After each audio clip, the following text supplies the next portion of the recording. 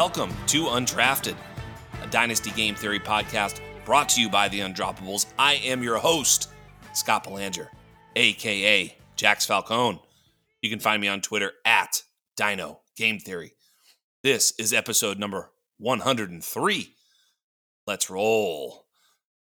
And man, oh man, it's like it's the Nick Cage with his eyes closed and long hair, just in euphoria. That's Jax Falcone tonight, allowing himself to just be so immersed in the Gabe Davis. Unbelievable. I tweeted just before the game, plus 1,000, basically 10-1 odds that Gabe Davis would be the first touchdown scorer. It made sense too. I mean, it's either going to be Stafford or Josh Allen throwing a touchdown pass, it felt like. And if it was Stafford, it was probably going to be Kupp.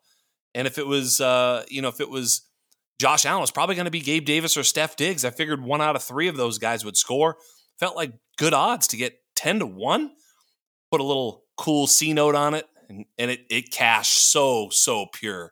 I mean, felt so good to watch that touchdown happen. I was screaming and hollering. My kids were wondering what the hell was going on, but my goodness, that was nice. Gabe Davis, truthers 1, Gabe Davis deniers 0. Eat it. Gabe Davis coming through on 5 targets, 4 for 88 and a touch. Buffalo Bills looked really good. By the way, Rams, not looking so sweet.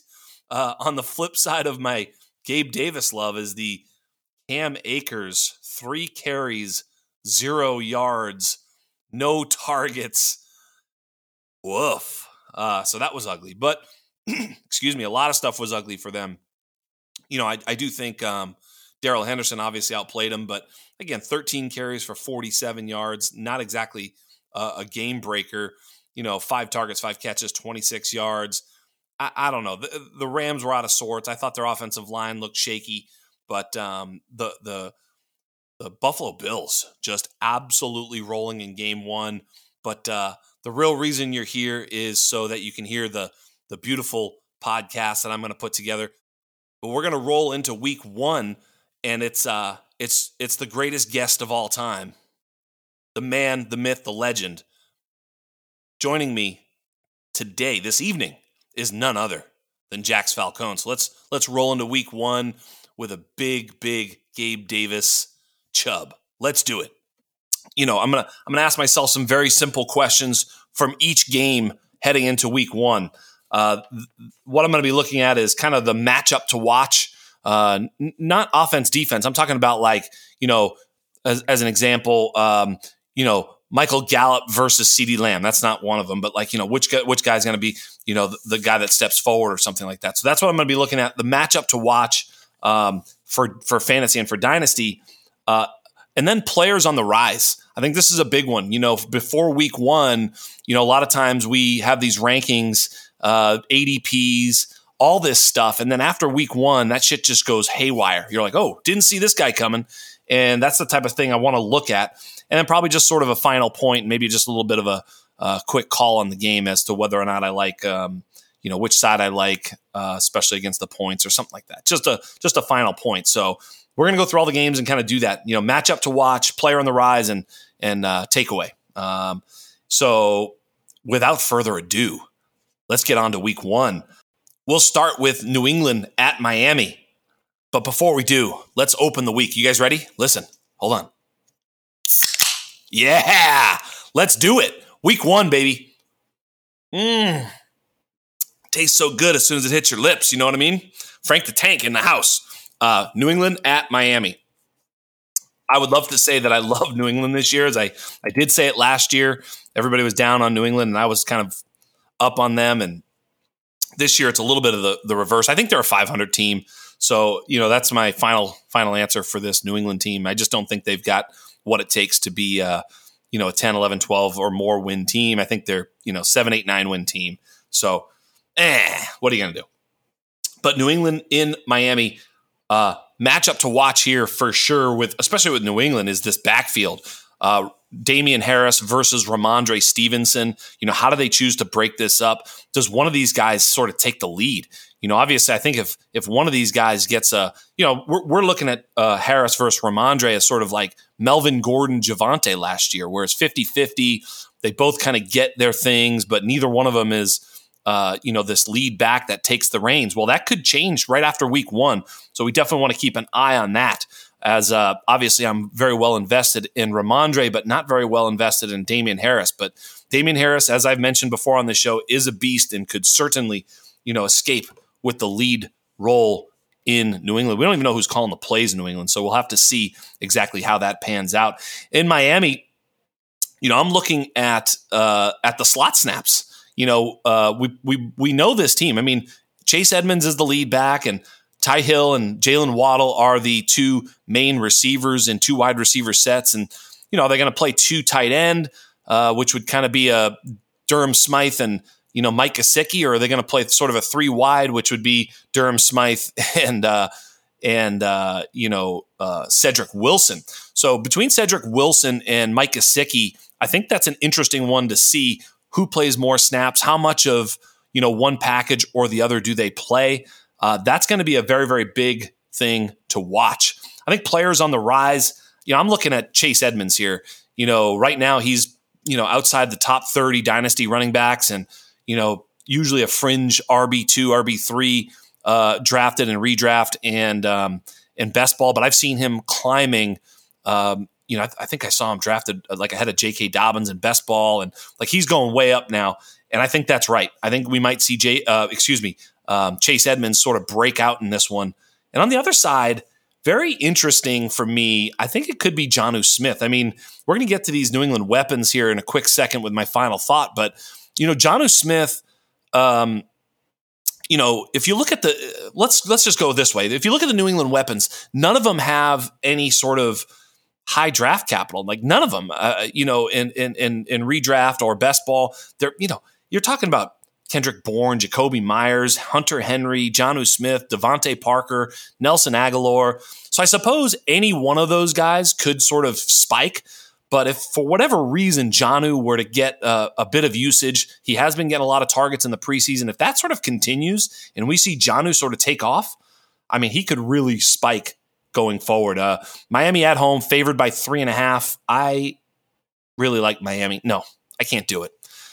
God dang it. I mean, here I am, picking Miami at home. We always go down to Miami and lose. We're going to lose. We're going to get smoked. This is going to be hot, humid. We're going to lose. Miami, give the points. Just take Miami. This is so bad. I hate my life.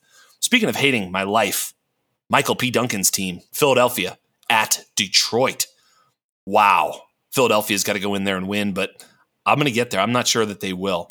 I think the matchup to watch is that Philadelphia backfield and whether or not Kenny Gainwell or Boston Scott gets more looks behind Miles Sanders. Who gets the goal line? Who gets the pass down work? Boston Scott was sneaky last year and they kept him around. They cut everybody else. They did bring in Trey Sermon. I don't think he means much. A lot of people drafting Kenny Gainwell, including myself in a few spots, way above where he might end up at the end of the season. I mean, if he's just a sort of a Nyheim Hines back and is not going to get any meaningful touches during the course of the game, and that's just Sanders and Scott, it's going to be very interesting. So I'm going to be watching those snaps. By the way, Dwayne McFarland and Ian Hartitz did a show for the last couple of years that I absolutely loved, which was, the sort of Monday recap or Tuesday, whatever day it was, but it was right after. And they go over all of the long down and distance, third down, pass down, 2-minute, hurry up, all the usage, goal line, etc., for all the different players throughout the league. And it was the best show and absolutely love it. But Dwayne McFarland, congratulations, got picked up by Fantasy Life. And so I guess we're not going to see that show or hear that show anymore, but keep an eye out for Dwayne McFarland, whatever he does. So I hope you do that show, Dwayne. If you're listening, I'm sure you're not, but if you are, do that show because it's really helpful to everybody. But I'm going to be looking at that type of data for Kenny Gainwell, Boston Scott, and Miles Sanders for that matter. In Detroit, you got to look at, we know TJ Hawkinson, starting tight end, right? We know Amon-Ra, slot, got it. We know DeAndre Swift, dude, he's a stud. He's going to get targets, but that secondary wide receiver, Josh Reynolds versus DJ Chark. And that kind of brings me to I think the player on the rise could be DJ Chark. DJ Chark, sort of the forgotten man in Detroit. He had a really good early breakout and then got hurt and then got, moved to a different team. Here he is with an opportunity. I think DJ Chark has a lot of opportunity in front of him until Jameson Williams gets back. So DJ Chark, if he were to have a game where he's 7 catches, 90 and a touch, he's going to shoot up boards and his value is going to increase big time. So definitely a little pre-week 1 trade would be to quietly acquire DJ Chark if you could in a trade. I think the Chark manager would be very easy to wrestle him away from. The takeaway I've got from this one is Detroit is maybe sneaky good. And they've got one of the best offensive lines in the league. They've also built correctly. They took Penei Sewell last year. They took Aiden Hutchinson this year. Excuse me, building through the lines. They could be really good. I like Detroit +4 at home. I think they've got a chance to win this game outright. Excuse me. Their defense is probably a little underrated. I think they're going to come out fired up. I mean, they have the same record as everybody else in the league. I think there's a lot of belief in that locker room that they're good. If Jared Goff can just play okay, mistake-free football, I think the rest of the roster is not bad. The rest of the roster is pretty good. This Detroit team is not an awful team. They're going to be competitive all year, and they're going to be a tough out and a really tough place for Philadelphia to go play in week 1. I'm liking Detroit getting 4 points at home. I'm curious to see what happens here. Michael P. Duncan cursing in the green room right now. Moving on to Indianapolis at Houston. Indianapolis at Houston. The matchup to watch for me all offseason, and it will be super intriguing to watch week 1, will be that sort of second passing option behind Michael Pittman. You can't just have one receiver. The reason that Michael Pittman's so popular is that nobody can think about who the second wide receiver is. I mean, you ask obviously you guys know all the names, but you ask like a regular fantasy player, and they'll be like, "Oh, it's T.Y. Hilton. Who the fuck is it?" So it's really going to be that excuse me, I almost said Dameon Pierce, Alec Pierce, Ashton Doolin, Paris Campbell, Michael Trashcan. Which one of those 4 guys steps up and plays more snaps, gets more targets, and actually makes an impact on this game? My money's on Paris Campbell, but honestly, it could be any one of those 4 guys, and I would not be surprised. They don't have a tight end of note. Could be Mo Alley Cox, right? So very, very interesting. I also think that that's sort of the player on the rise is whomever comes out of that. My money's on Mo Alley Cox or Paris Campbell, but I mean, it could be any one of those. Could be Doolin, could be Trashcan for all we know. Obviously, me and Michael P. Duncan have the $100 bet on more fantasy points this year, Trashcan or Doolin. So we'll have to see who wins that one. Obviously, let's go Ashton Doolin. But I think that's where you got to look in this game. And if you're trying to make a preemptive move, put your chips on the guy you like, whether it's Doolin or Trashcan or Paris Campbell. It doesn't really matter.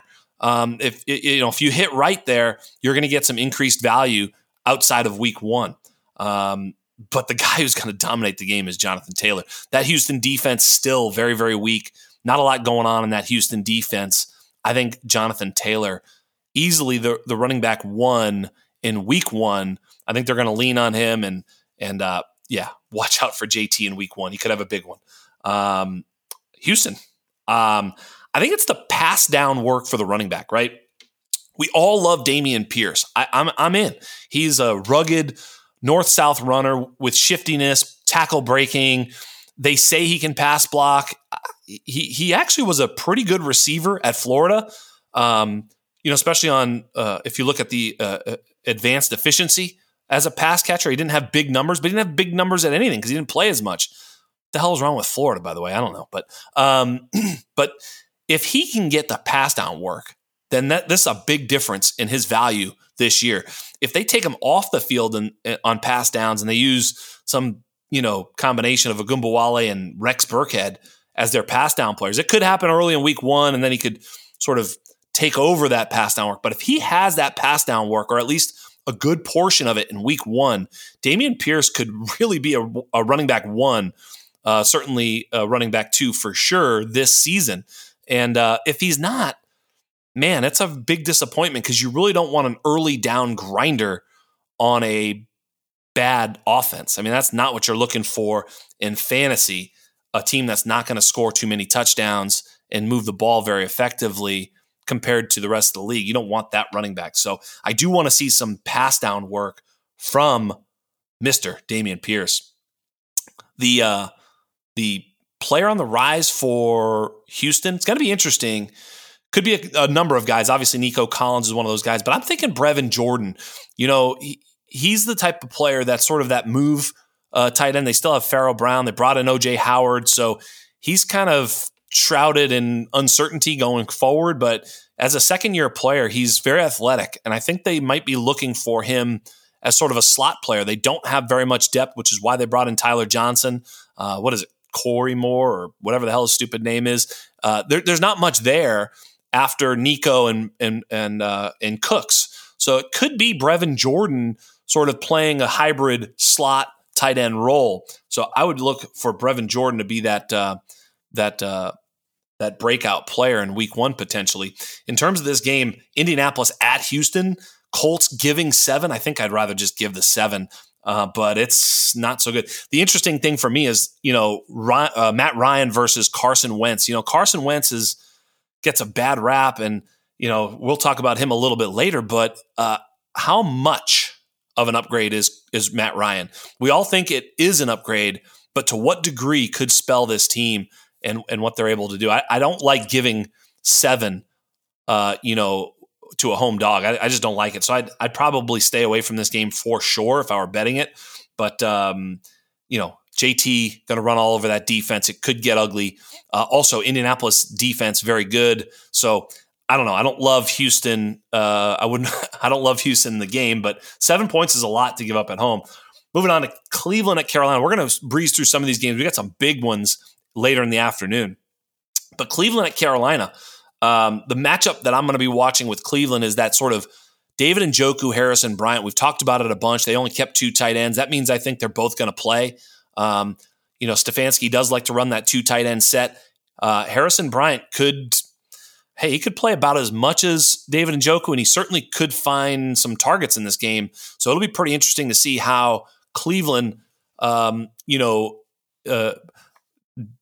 deploys those 2 players in this offense. Very, very interesting. With the quarterback that they're going to be putting out there. Again, I almost said David Garrard. It's unbelievable. Jacoby Brissett. I don't know why I get that name in my head, but Jacoby Brissett. They're going to want to keep it close to the vest. I think you're going to see a lot of Nick Chubb and Kareem Hunt. I don't think they're too afraid of getting blown out of the water by Baker Mayfield offensively. So it's going to be a low-scoring game. By the way, over under a 42 in this game. This is not the game you want to be.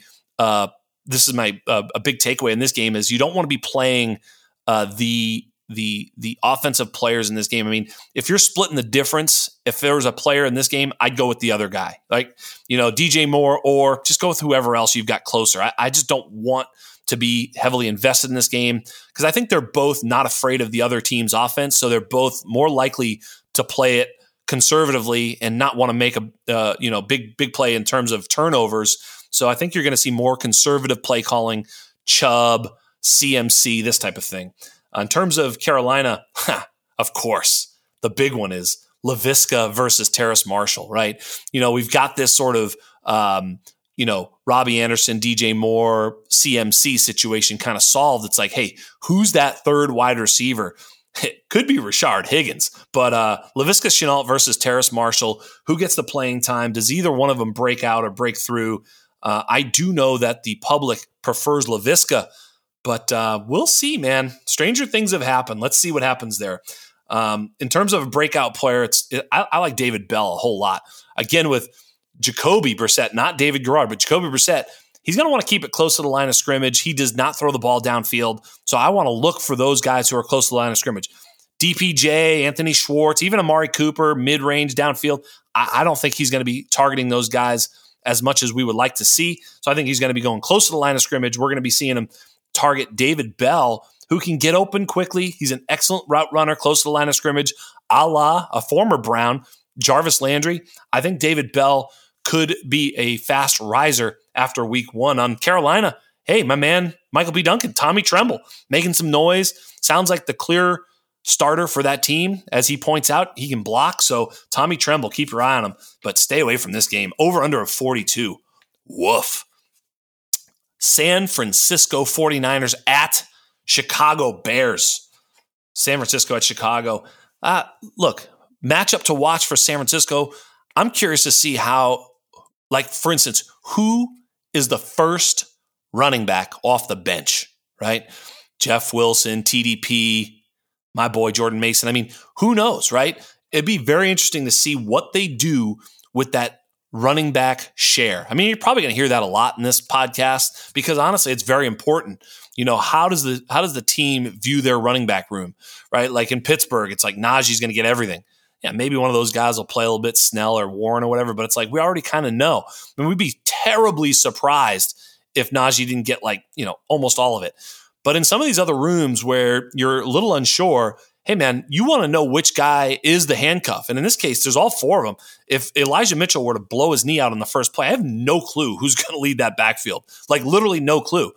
They kept Jordan Mason because they like him. So maybe they love him. You know, they did the same type of thing with Elijah Mitchell last year. So there's really no idea. So you want to watch that backfield to see who's that second guy off the bench, first guy off the bench, and who gets those high leverage down and distance plays. I think it'll be veteran deference, and it's probably Jeff Wilson to start, but I'm just going to keep an eye on it. That's the one I want to watch. In Chicago, of course, they're loaded with weapons. Darnell Mooney and Cole Kmet.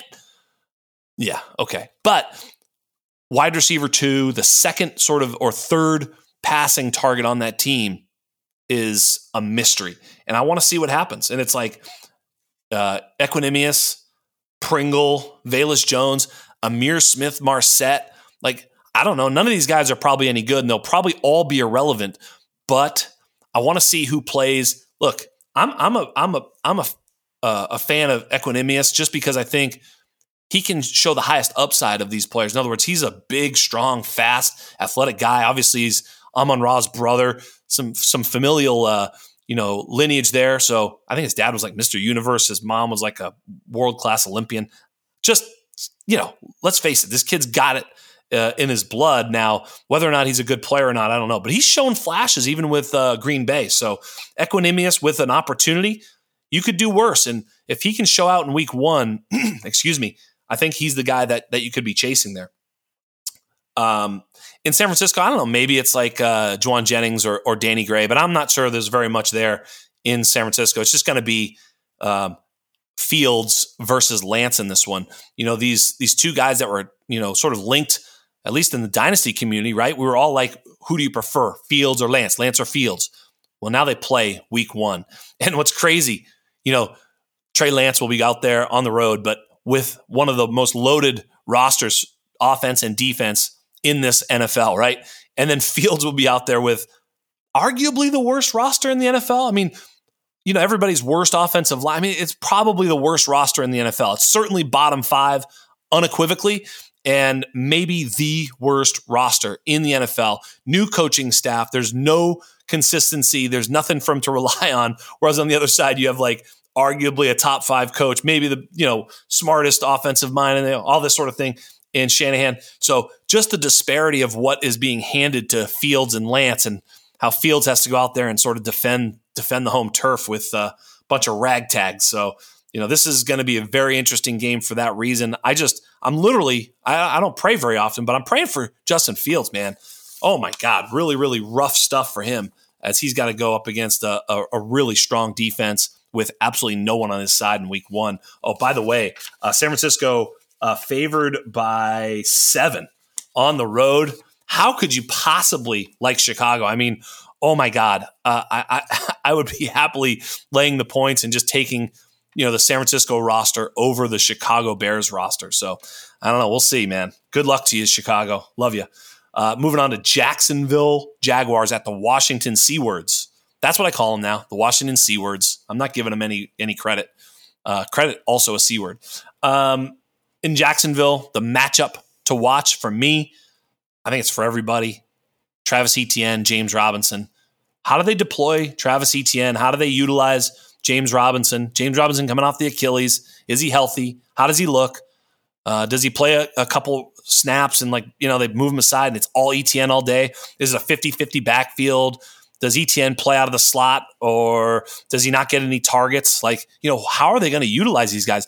Now we have a little bit of a creative offensive mind in Doug Peterson. So I'm really, really interested to see what happens with Etienne and James Robinson and with Jacksonville visiting Washington. On the flip side, it's, matchup to watch. Look, it's Antonio Gibson versus the world, right? I mean, he's already taken out Brian Robinson, Tanya Harding style. That's done. So he's got one down. They bring in another guy. Now they got McKissick. I mean, Gibson carving out a nice role. But it is going to be interesting to see how they use him, right? Do they use him in pass down work? Is he returning punts and shit? I don't know. It's just going to be very interesting to see what they do with Antonio Gibson.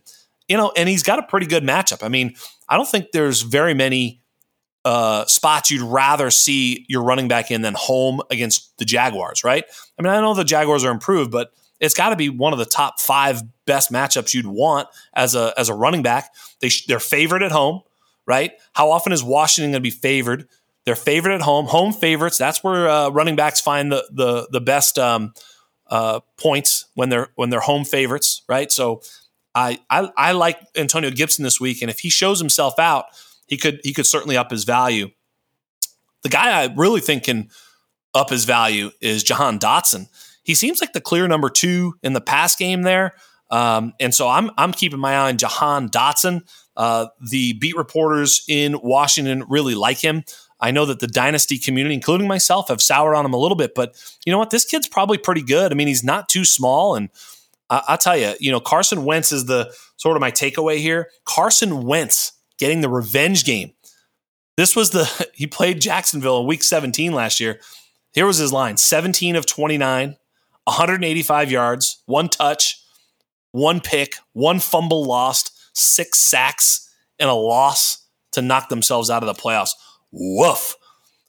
He played pretty well other than that all season, which is kind of the worst part of Carson Wentz, just literally not coming through when they needed him most, just like when they needed Nick Foles to win the Super Bowl. He probably would have lost that one for you, Michael P. Duncan. Wentz would have been an abject disaster in the playoffs. They needed Big Dick Nick to take it over. So Washington at home, boy, oh boy, I do like Washington to win this game. I'm certainly not, putting my money on a Jacksonville team that just was an embarrassment last year. Despite some of their improvements, I don't think I want them as a road anything. Get them out of here. So interesting to see what happens with Carson Wentz, because Sam Howell and Tyler Heinicke, but mostly Sam Howell, lurking in the background. Pittsburgh at the Super Bowl losers, Cincinnati Bengals. Both these teams, in my opinion, are somewhat solved equations, right? T. Higgins, Jamar Chase, Tyler Boyd slot, Joe Mixon gets mostly all of it. Same thing on the other side, right? Claypool, Deontay Pickens, Freiermuth tight end, Najee gets it all. So I don't think there's a lot to look at in terms of matchups. It's we kind of know what's going to happen in terms of, playing time and all that sort of thing. I think in Pittsburgh, though, I am curious to see the slot snaps and who plays in that slot, because that's going to be a spot where I think, whether it's Trubisky or Pickett, I think they're going to be looking middle of the field. Neither guy is that skilled at throwing to the outside on target, so, or at least we assume that Pickett might not be early on in his career. Certainly Trubisky has not shown that propensity. So whoever gets those slot snaps, I think, is definitely a player that we want to keep our eye on going forward. And I'm going to tell you right now, I think it's going to be Chase Claypool, and he's my actual the player on the rise there. I mean, his ADP is awful. I mean, he is way down near player 100 in redraft. I mean, just way down the board. So he was the hotness after his rookie year, and somehow lost everything. I don't know, man. I was never all that high on him when everybody had him as a top, 15 dynasty wide receiver. But now I think the hate's gone too far. So I like Chase Claypool in his position here. One of 3 main wide receivers in this room, and Pickens, as cool as he is, plays on the outside. Not sure how many outside targets there'll be to go around, and I really like that slot role for Chase Claypool. In Cincinnati, I look at just to watch just for fun is Chase versus Higgins. I just think that's going to be a fun one all year. I think Higgins is a real dog, and he's going to get a ton of targets. He was targeted just as much as Chase when they were on the field together. So I think when it comes right down to it, they're going to be a whole lot closer than people think. But, in week one, let's face it, it's going to be a random outcome. It could be, Chase goes for 200 and 2 touchdowns and Higgins only has 10 yards or somewhat vice versa. And all of a sudden, is Higgins better than Chase? That whole thing, that's going to be coming out of this. It's very unlikely they both have 7 for 100 and a touchdown. You know what I mean? So that'll be fun. The player to watch in Cincinnati is probably Hayden Hurst, tight end. They haven't really had a receiving tight end. I know Uzoma was okay, but Hayden Hurst could step up and do what Uzoma did plus. So keep an eye on Hayden Hurst, who's also deep down the board in terms of tight end value, both in dynasty and redraft. So the big one was Trubisky, though. I was wondering about Trubisky. I was thinking about it.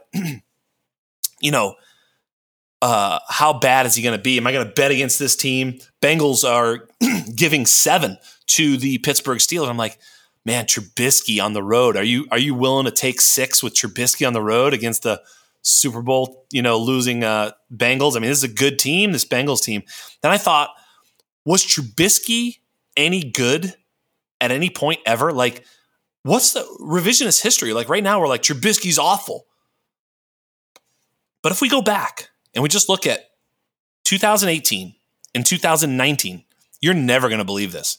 2018 and 2019, I'm going to read you the list of the most winning quarterbacks in those 2 years, 2018, 2019. You ready for this? This is unbelievable. Number 1, Tom Brady and Patrick Mahomes with 23. Number 3, Jared Goff, whatever. Number 4, Drew Brees. Number 5, Deshaun Watson. Number 6, Russell Wilson. Number 7, Lamar Jackson. Number 8, Aaron Rodgers. Number 9, tied with Aaron Rodgers and Lamar Jackson, Mitchell Trubisky. So he's right there. He's like 7th in 18 and 19 in total wins with 19 wins. And his numbers aren't even that bad. He just wasn't that awful. And I'm just wondering, is it possible with this team that Mitchell Trubisky, with a more creative coaching staff, is successful? My goodness, I don't know, man. I've been ready to bet against him, and I probably think that's the right notion. But boy, oh boy, Chicago showing what a mess they are organizationally, coaching-wise, the whole thing. Maybe it was more Chicago than Trubisky. He was a high pick. Stranger things have happened. I'd love to see it. It'll be fun. So we'll see what happens. That's what I'm going to watch in that Pittsburgh at Cincinnati game. It is a division game, so I'd be hesitant, but I think I'd rather take the Bengals giving 6. But boy, oh boy, could get interesting if Trubisky's a gamer. Love to see it. Next, Baltimore Ravens go to the New York Jets and Joe Flacco. I can't believe Joe Flacco is starting football games in this league when there's people who are not starting, like Jimmy G and Gardner Minshew, etc. It's just unbelievable. Joe effing Flacco starting for the New York Jets. For that reason, I think you might know where I'm going to go in this one. But the matchup to watch for Baltimore is definitely that second wide receiver. You look at Rashad Bateman, Mark Andrews, they're kind of locked in, as primary targets. But behind them, you've got a lot of guys there. And the guy I'm looking at and the player on the rise for me for Baltimore is Devin Duvernay. I do think he's got the skill. When he came out, I sort of comped him to a poor man's Deebo Samuel. I don't think he's quite as rugged, but he is a returner. He's really dangerous with the ball in his hand. He's pretty skilled little player. So look, if he's 80% Deebo in that offense, I mean, if you plop Deebo in that offense, obviously it'd be unbelievable. I think some of the things that they want to do, I mean, little jet sweeps, little handoffs, little pitches, the sort of funny stuff that they like to do that they can do with Devin Duvernay could be very, very useful with what else they've got. Because obviously they've got, like I mentioned, Andrews and Bateman. I think he could fit right in there. And if he does, he could be a player on the rise after week 1, especially if he could score a touchdown. That would make his value skyrocket. For the Jets, my goodness, this backfield, Breece Hall, I mean, his stock has been falling ever since, the draft. from that moment. He was the 1.01, pretty clear for most and for myself as well. But, it's testing us, isn't it? And it's going to test us. A lot like we had to do with Jonathan Taylor and other, lead backs. You wonder, hey, is this guy ever going to do it? We get real fickle. I think there's going to be some fickle Breece Hall owners because I think it's going to be a split backfield coming out with Michael Carter. So that's a matchup to watch. For their riser, though, man, I think Braxton Berrios is going to be starting in the slot, and Joe Flacco probably going to throw it to the open guy real close to the line of scrimmage. And so I'm keeping an eye on Braxton Berrios. And side note, Tyler Conklin. I think there's been more and more good news coming from New York Jets, and Michael P. Duncan did share that with us a couple weeks ago in terms of Tyler Conklin. More and more goodness coming from Tyler Conklin. He also will be close to the line of scrimmage for Joe Flacid to connect with. Bro, Joe Flacco with that shitty offensive line against the Ravens, my goodness. Give me the Ravens laying 7. They're gonna curb stomp this Jets team. That's at least my prediction. It's gonna be like 31-7.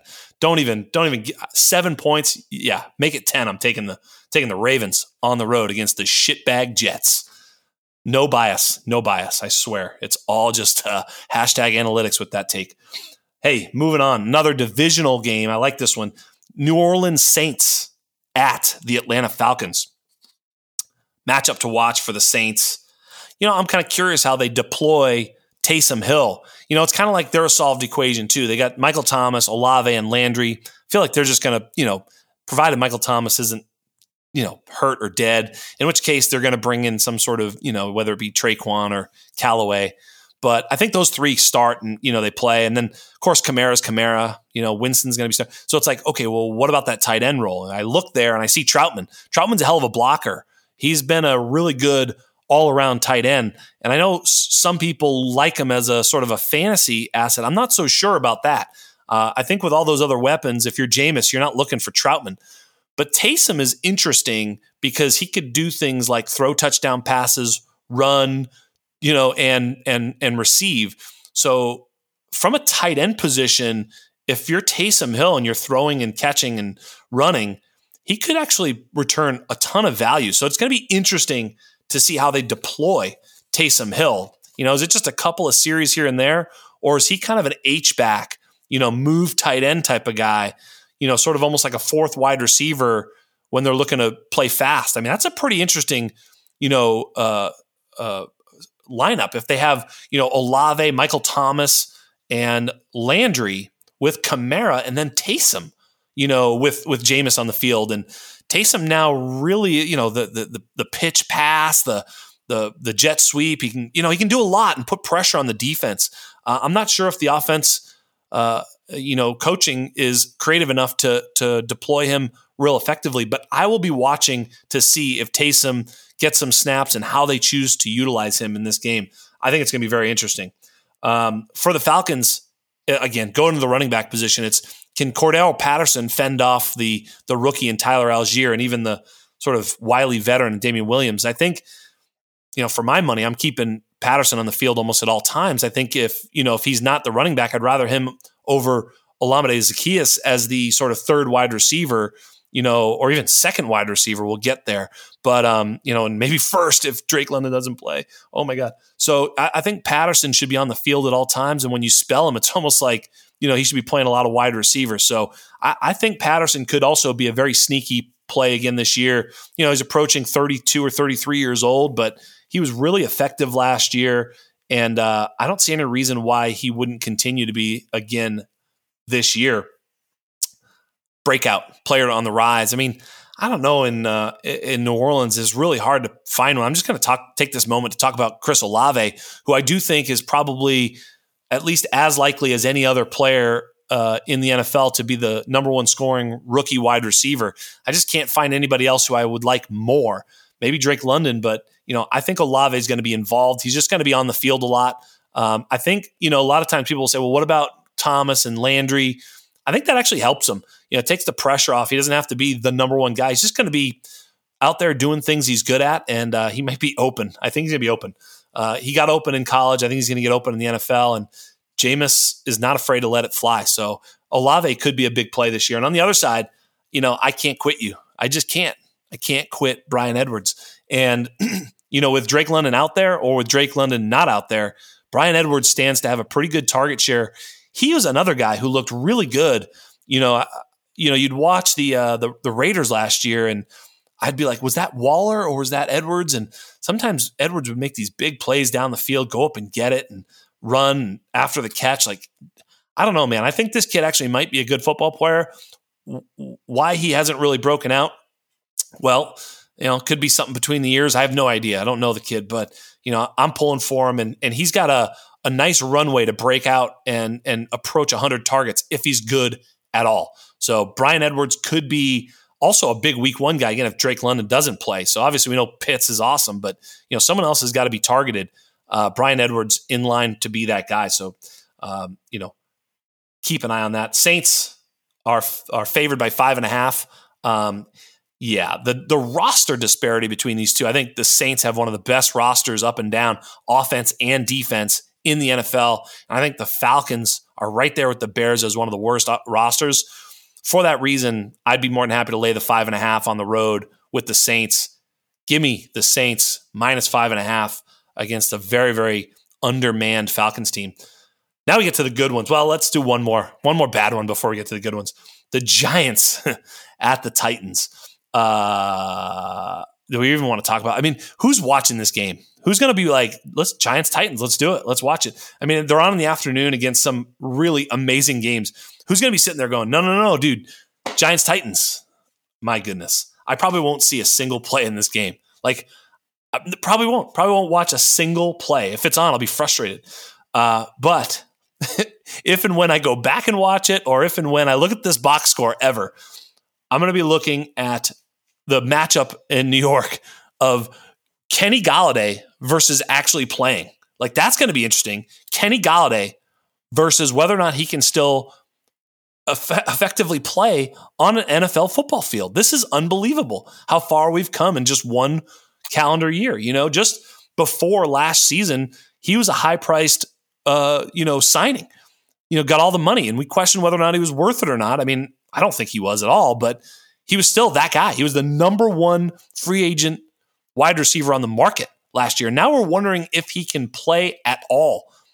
Wow, what a fall from grace. And I did have him rostered in some of my dynasty leagues. So that's when you're holding the bag, just going, oh my God, I had probably a guy I could have sold for close to a first. Now I can't get close to a third for him. So quite a fall in value for Kenny Golladay. And he's going to be, competing with now Wan'Dale Robinson, Kadarius Toney, Sterling Shepard back from the Achilles. Darius Slayton is buried, but still some other guys who are very eager to get on that football field.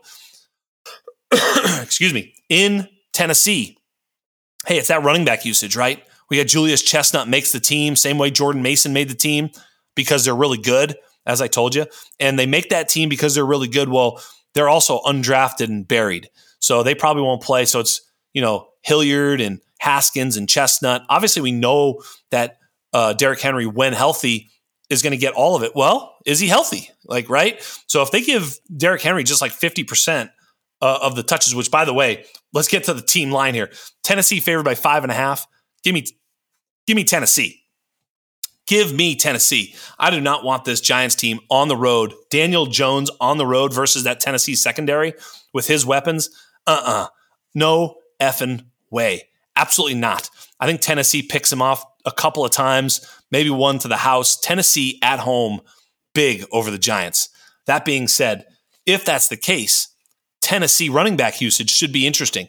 Do they just keep Derrick Henry in the game if they've got it handily, or do they go, hey, rest that foot, let those steel plates set in there for you, big boy, and bring in one of these secondary backs, right? Who do they go to?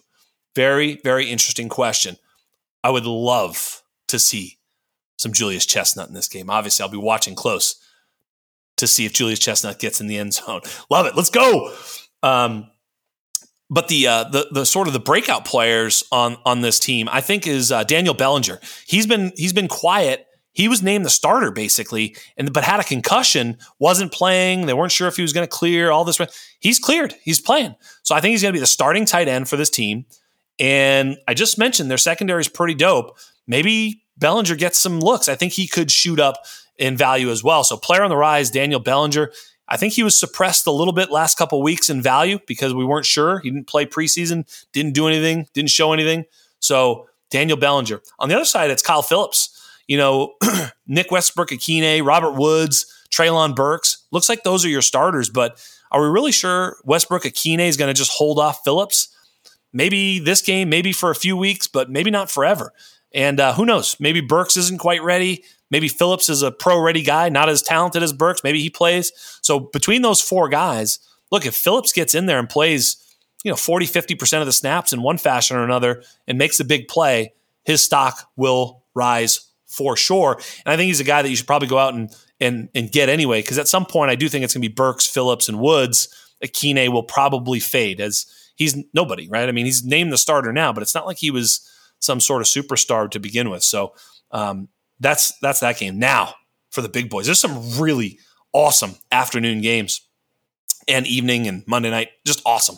All the good stuff is right now. Kansas City at Arizona.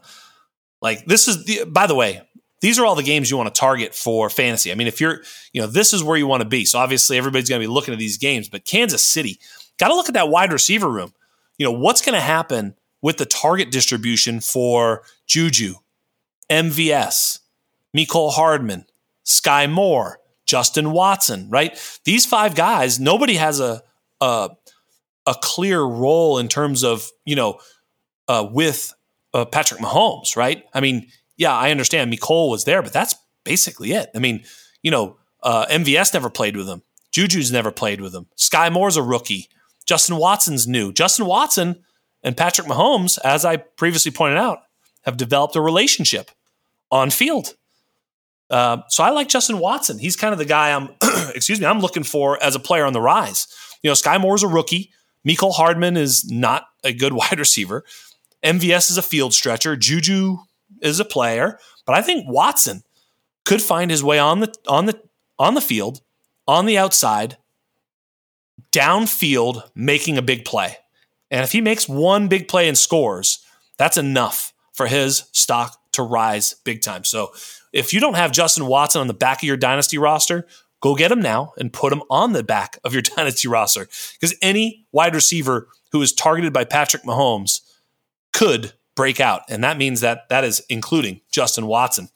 In terms of Arizona, the matchup I'm looking at, hey man, James Conner, there's all these splits with and without Chase Edmonds last year. Well, they brought in Darrell Williams. They have Eno Benjamin. Does Eno or Darrell, I don't think it's going to be Keontae. I don't think they elevate him that quickly. I just don't. I'd love to see it, by the way. But I'm looking at the secondary running back usage.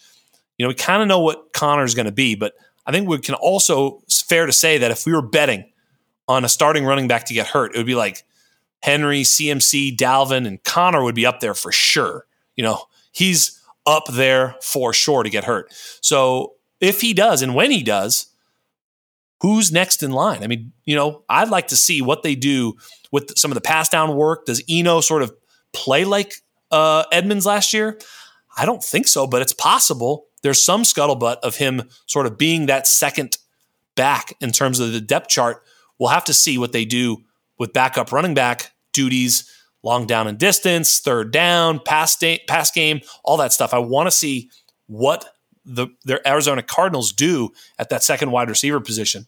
In terms of their breakout, I was going back and forth, but it could be Trey McBride, right? I mean, maybe Trey McBride, maybe Rondale Moore, but Trey McBride, if Ertz hasn't been playing, his calf is not good. He's not cleared yet. It's freaking Thursday, Friday here. I mean, look, McBride, Max Williams. I mean, McBride could get a chance to go.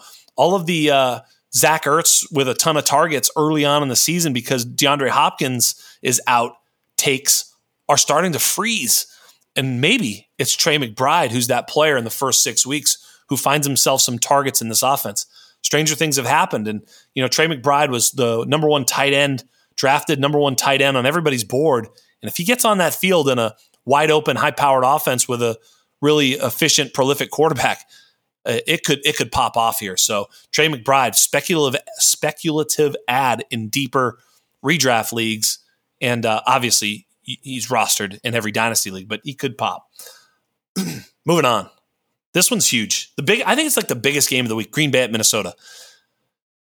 I mean, if Minnesota has any plans of winning this division, isn't this the game they need at home against the team that's won like 13 games, like 3 years straight or something like that? Like, they need to win this game, which probably tells me they won't.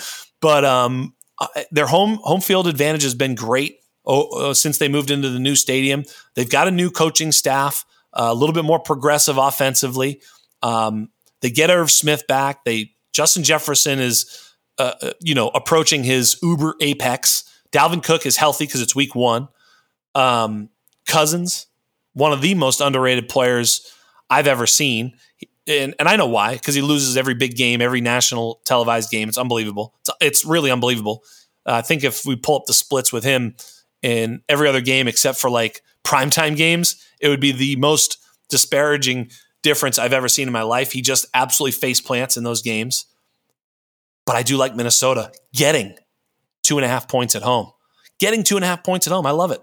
It's probably a field goal game, so you could lose the hard way there. Just, 31-34, they lose and you lose the 2.5. I think that's why it's there. But Minnesota getting points at home and a must win when they're feeling it.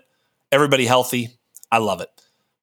But getting to the matchup to watch, I think for Green Bay, it's like A.J. Dillon, Aaron Jones. We've all had the takes. They played it all last year. Does A.J. Dillon take another step forward and marginalize Aaron Jones? They're both A.J., right? Or do we see Aaron Jones sort of take some back because, Devontae's gone and they're going to want him on the field more as that veteran leader? I don't know. Are they going to play two backs sometimes? That backfield is the one to watch. Does A.J. Dillon continue to get targets? Very, very interesting. I'm watching that backfield. Look, the pass catchers there, boy, oh boy. I suppose that's pretty interesting too. This Green Bay team is not a solved equation, and I'll get there to my breakout. You're going to love it. But Minnesota, they are a solved equation, right? I mean, it's so clear what they're doing. Dalvin Cook is their leader in the running game. Justin Jefferson gets every target unless he's triple covered, and then it goes to Adam Thielen, KJ Osborne, and Irv Smith. Irv Smith is my breakout and player on the rise. I think we've sort of forgotten about him. He's the new Amari Cooper in terms of age. I think he's still only like 18 years old. I think he really is like only 23 or 24. It's unbelievable. He played 2 years, missed a year, and he's still like 24. It's unbelievable. So he's still a young player, lots of career in front of him. So he can have a breakout this year and still be a young player to roster. So he's a player on the rise. I'd probably go trade for him right now. Last chance. Irv Smith on the block. Go get him. KJ Osborne also should be a very useful sort of best ball play and DFS play. KJ Osborne, undervalued, but still the third target in that passing game at best. In Green Bay, player on the rise. We know who it's going to be. You guys are sitting there going, it's Romeo Doubs, isn't it? It's Romeo Doubs. No. It's Christian Watson. Dude, it's Alan Lazard. No. It's Randall Cobb, Aaron Rodgers' old buddy. No, it's none of those guys. It's not Robert Tonyan. It's none of those guys. It's Sammy Watkins. Sammy Watkins. You know it. He's going to go for 202 and 3 touchdowns in week 1, right? And then never be heard from again. This is a tale as old as time. Sammy Watkins in DFS week 1. Got to do it. How can you not do it? It's happening. Every year. It's like Groundhog Day or Christmas. It just comes every year. We know it's going to happen. Sammy Watkins, week 1, cock tease. That's what it is. It's coming. The Sammy Watkins tease. It's coming. So watch out for Sammy Watkins. Moving on. The Las Vegas Raiders going to the Los Angeles Chargers. This will not be a home game for the Chargers, as there will be more Raider fans in that building than Charger fans. Book it. This is going to be a home game for the Raiders. Yet the Chargers are favored by 3.5.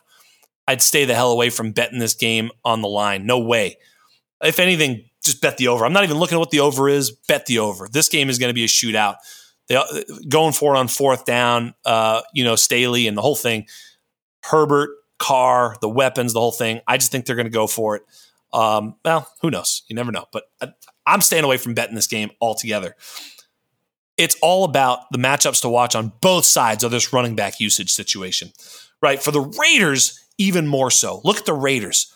Josh Jacobs, Zamir White, Amir Abdullah, Brandon Bolden, Josh McDaniels now in tow, bringing that sort of Patriots mentality. Is it Josh McDaniels' mentality to use those backs that way? It certainly seems it. That's why they got Brandon Bolden and Amir Abdullah in the first place, and they both made the team. Certainly feels like he's brought them in as James White guys, and Zamir White certainly feels like a guy who's like a LeGarrette Blount type who didn't catch passes in college. He seems like a hammer. Josh Jacobs had not been used as a receiver. No reason thinking that Josh McDaniels is going to find it with this guy. So I really think it's going to be very interesting to watch how Josh McDaniels deploys his running backs. And I think it's going to be very role specific. I know I'm not the first person to say this, but what if it doesn't go that way? We got to keep an eye on that. And that goes in line with the player on the rise could very well be Zamir White. Is it really not possible that they like Zamir White better than Josh Jacobs? It's in the realm of possibilities. Now, it may not happen week one. I get it. But I'm still planting my flag that it's possible. I just don't know. It could be 50-50 with those two. I have no clue. And that's the whole point, is when you don't know, lean into the uncertainty. I'm curious to see what happens with that Raiders backfield and who gets what.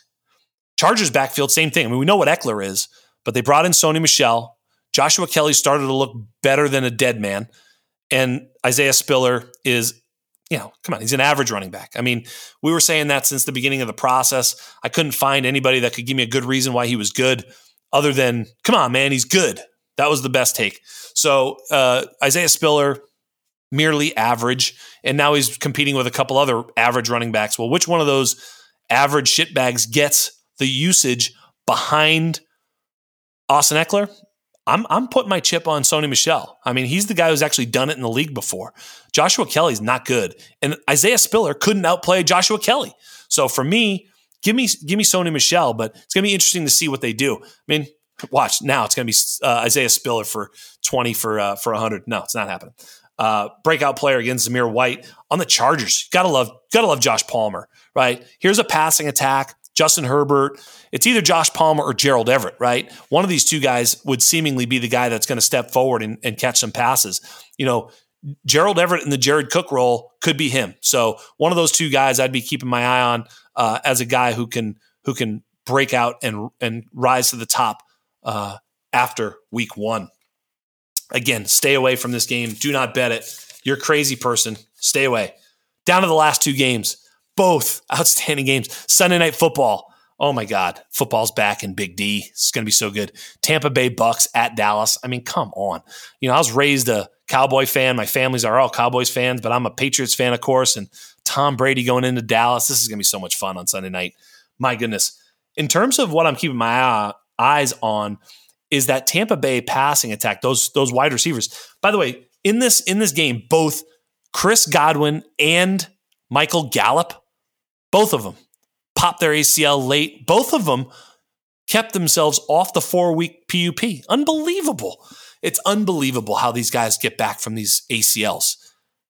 Chris Godwin and Michael Gallup not appearing on the PUP is a fucking miracle. Sounds like Chris Godwin's going to play week one. Doesn't sound like Gallup will, but if he's not playing week one, he's not on the pup. He's probably playing week 2 or 3, you'd think. So, I mean, he's on his way back quickly as well. So very, very interesting to see both those players avoid the PUP. In Tampa Bay, that does leave a lot of questions. In Tampa, when I did my my projections for this team, you put Tom Brady upwards of 650 to 700 pass attempts. I mean, he went over 700 last year. So anywhere in the 650 plus is not unreasonable at all. And when you do that, you give Mike Evans not even like basically 20% target share. He's at 130 targets. You give Chris Godwin not even 18%. He's at 115. You give Julio just over 12%. He's at 81 targets. Russell Gage, 10%, 65 targets. So, I mean, you could find a way. Leonard Fournette and Rachaad White, 11% and 7%. They're at 75 and 50 targets. I guess my point is there's some ceiling target outcomes for this wide receiver group that we might not even see coming. Cameron Brate, I put him for 6%. It's 40 targets. Like, that's pretty good. I mean, not really, but you know what I mean? Like, pretty good for 6%. So ultimately what I'm getting at is there's a lot of targets to go around. It should be a high volume pass attack. And so when you have Evans, Godwin, Julio, and Gage, I think they're all going to be somewhat playable from here and there. It's very interesting in week one. I think Godwin will likely be a guy who doesn't play a full complement of snaps. Maybe Godwin and Gage are going to sort of share some time. Julio's getting older. I don't think he's going to be, 100% snap share guy at any point during the season. I think eventually Godwin and Evans will sort of be the cream that rises to the top. Evans, knock on wood, has been very durable, so he'll probably just plant himself as one of those outside receivers, and Julio can spell him there, here and there. But basically, Mike Evans, 20% target share or more. If Godwin and Evans can get there, they can both go 130 or more, and then the other guys still have plenty of room to eat. So I'm just going to be interested to see how they deploy them. Do they play any 4 wide receiver sets? I'm not sure. It's going to be interesting because they don't really have a tight end of consequence. Do they just decide to spread it out and play that way? I don't know. I don't know if schematically that's going to favor them. They might want to leave a guy in to help block for Brady, as they do want to make sure that he stays healthy. 4 wide with a running back out in the pattern puts Brady at puts him in some danger. So I think that may not happen very often. So we're going to see, I think, a little bit more 3 wide receiver sets with obviously one of them being on the sideline, one of those 4 gentlemen. So that's going to be interesting to see. For Dallas, look, hey, Gallup's coming back. So that means CD and Gallup are going to be starters on the outside. Maybe CD in the slot sometimes for sure, right? Which is great. Good for him. But he's going to play a lot. But in that interim, who's that other guy? I've been pounding the table for Tolbert because I wasn't sure when Gallup would be back. So I thought even if there was another guy who sort of poked in there with Tolbert, it would be Tolbert and whomever. And I was thinking about Noah Brown. And now Noah Brown is listed as the starter over Jalen Tolbert, which is very interesting. So Jalen Tolbert starting to feel a little bit more like a later season come on than an early season guy who can assert himself. But with Gallup probably not playing, it could be Brown, Tolbert, and CD in 3 wide receiver sets with Dalton Schultz at tight end. But we've also heard Tony Pollard might be a player who could play with Ezekiel Elliott as sort of a second back slot guy. I don't know how much we can believe that. We don't see it very often in the NFL, so I'm not so sure, but it's possible. And so I'll be watching this Noah Brown, Jalen Tolbert, snap share, target share, the whole thing, where they play, who's in the slot. It's going to be very interesting. One of those guys, very, very likely to break out and very, very likely to see a lot of targets during the course of the season. It could very well be Noah Brown over Jalen Tolbert. So my Tolbert love getting crashed against the rocks potentially, but we'll see. But that's why we watch. You got to be ready to be wrong. So if I'm wrong about Jalen Tolbert and his potentially, high volume opportunity, I'm ready to change course. Go grab Noah Brown. So anyway, that's where I'm looking. Maybe both of these guys end up disappointing over the course of the season, but I think one of them is going to get some looks here in week 1 when they're forced to throw the football or at least forced to score. And I don't think they're going to be able to run against this stout Tampa Bay front. So lots of pass attempts going up in this game. Bet the over. I don't think Dallas's defense is quite as good. They're going to have a hard time, Dallas that is, stopping the Tampa Bay pass rush. I do like Tampa in this game, -2.5 on the road in Dallas. Just too much from my perspective. The breakout players, the risers, man, it's Rachaad White and Tony Pollard. And we're talking about Tony Pollard, a guy who's pretty steadily drafted, as a running back 3. I don't care. I think he could be I mean, he's really good. He's really effective. They love him in the pass game. They have minimal pass weapons, so I think they're going to find ways to get him in the offense, in the pass game. I think Tony Pollard's going to be huge. And the other guy, of course, my other guy is Rachaad White. There's a little bit of talk about, hey, we want to limit, Fournette's usage in the regular season. They run a lot of plays. Both these teams, remember, super fast-paced, which is why we want to bet the over in this game. But super fast-paced, what that means is with Ezekiel Elliott and Leonard Fournette, guys who are past the dynasty curve, they're on the backside. They're coming down the hill. You don't want to put them in overexerting situations where they can increase their injury risk. You want to spell them. And they have the perfect backs to do it. Rachaad White and Tony Pollard, pass-catching backs who can play any down and distance and go out there and make big, explosive plays. Love both Tony Pollard and Rachaad White to just have awesome seasons, whether or not Zeke or Fournette get hurt. If either of them do get hurt, holy smokes. Pollard and Rachaad White both have league-winning upside. And really, if they get hurt, honestly, running back 1 overall from that point on, upside. That's how great the opportunity is and how good these players I think they are anyway. So that's that Tampa Bay at Dallas. We'll finish in Seattle. Sleeping in Seattle. Denver to Seattle. Russell Wilson gets to go to Seattle and break Seattle's heart. Just one last time. Just one more kiss goodnight for Seattle, as I think Denver's going to go in there and curb stomp Seattle. Seattle will be choosing between, Drew Lock or Geno Smith. It sounds like they're going to start with Geno Smith. Choose your fighter. And it's not going to be good, I don't think. Denver team was good last year. They had a pretty good squad, and they did have Drew Lock as their quarterback, and they were still pretty good. Now they go from Drew Lock to Chex Notes Russell Wilson, who's one of the most efficient quarterbacks in the history of the league. Give him Cortland Sutton. Give him Jerry Jeudy. Give him Albert O. My goodness. Matchup to watch here is the Javonte-Melvin Gordon matchup.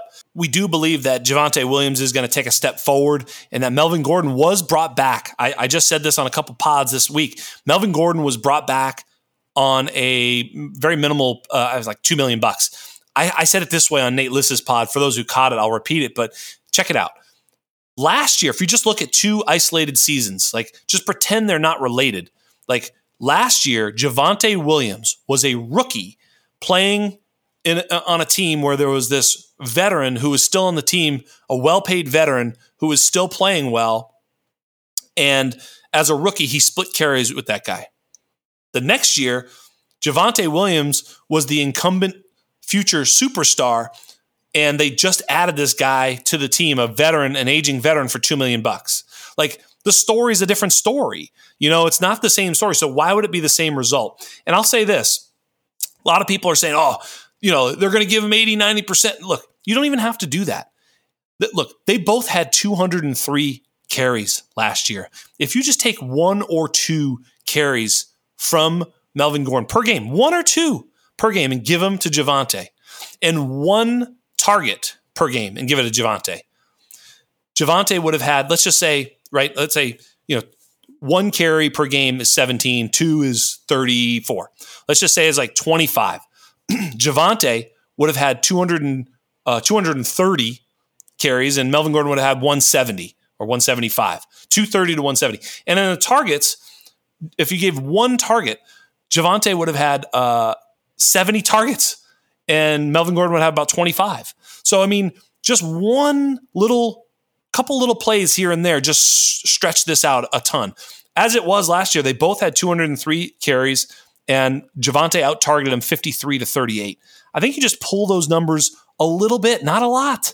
Just talking about, 60 or 70 targets for Javonte and 220, 230 carries. That's it. Just a little bit more. And a little bit less for Melvin. I think he's going to be 150 to 170 carries and 20 or 30 targets. Like, no big deal, but just that little bit of a difference. And then add to that the efficiency that we should see from this offense. Javonte scored 7 total touchdowns, 4 on the ground. I think he's going to push 10 on the ground and maybe a couple more in the air. I mean, it's just going to be a better season for Javonte this year. Also, they both ran for about 4.5 yards per attempt, again, with a quarterback who was not threatening them with the deep ball and a quarterback that was not threatening them with his legs. Now you add both to a team that's going to convert more third downs, run more plays, score more touchdowns. This is Javonte Williams' season. Doesn't mean that Melvin doesn't hurt him a little bit, but not as much as the public thinks. So whenever Javonte is available for you to draft or trade for, just go the fuck ahead and do that, because Javonte is going to eat this year. So there you go. That's the case for Javonte Williams. But I'll be watching the Melvin Gordon, Javonte Williams split. They couldn't have split it more evenly. They literally did 203 attempts. They chopped it in half. I do not suspect they will do that in game one, and I don't suspect they'll do it all season. Now, if they're curb stomping them, maybe they'll pull, who knows, right? But I'm just talking, we're going to watch and see exactly what happens. In Seattle, it's kind of like, which guy's going to be on the bench, Locke or Geno? It's just going to be rough to watch. I don't think either guy is prolific enough to hang with most of these NFL teams, especially with Pete Carroll as the coach. Sort of playing 1982 Smash Mouth is not going to work with Geno Smith or Drew Lock. So good luck. Breakout. The breakout in Denver, aside from obviously Javonte Williams, because you just heard that tale, is also Albert Okwuegbunam. I've been singing this song all offseason. I was singing it when Noah Fant was still there. I love Albert O. I think Albert O was the number one tight end in that class. I don't, Troutman and Kmet, forget about it. It was Albert O the whole time. He somehow miraculously fell to the fourth or fifth round. I don't remember exactly where, late fourth, early fifth. Unbelievable why that happened, erroneously. And so here we are with Albert O in this offense. And I'm telling you, man, if he doesn't fire, then he's terrible. But he's not terrible. He's going to fire. He's the guy. And then the last one I'm going to leave you with, I've said it once or twice on this show, but in Seattle, if you look at their passing game, they've got Noah Fant at tight end with Will Dissly. I think they're both going to play a bit, and Will Dissly could eat some of Noah Fant. Not him as a person, some of his production. And then, you've got Tyler Lockett and DK Metcalf. Well, let's face it, they're certainly the alphas there. But after that, you're talking about Tutu Atwell or whatever. Not much to climb over for an absolute beast in Dareke. I think that's how you say his name. It's a cool fucking name either way. Dareke Young. I mean, come on. This guy's a 6'3", 225-pound monster who runs a blaze. He's basically DK Metcalf incarnate without any of the college production or profile. But honestly, as a physical specimen, he's right there. He's unbelievable. Played at Lenore-Rhyne, came from nowhere, made the team. Again, another guy just like Jordan Mason and Julius Chestnut. You see these guys all the time and you wonder if they're going to make the team. They never seem to make it. Well, those guys all made the team this year. And I think Dareke Young could find his way into meaningful snaps if he can just make a play or two. If he just makes a play or two, if he can get on the field and find a way to make a play. The problem, of course, is that he's going to be open deep. And the odds of Geno Smith getting it to him, not good. Not good at all. But good luck in week one. I hope you enjoyed the solo pod. It's the first time I've ever done it. I hope it was good. I don't know.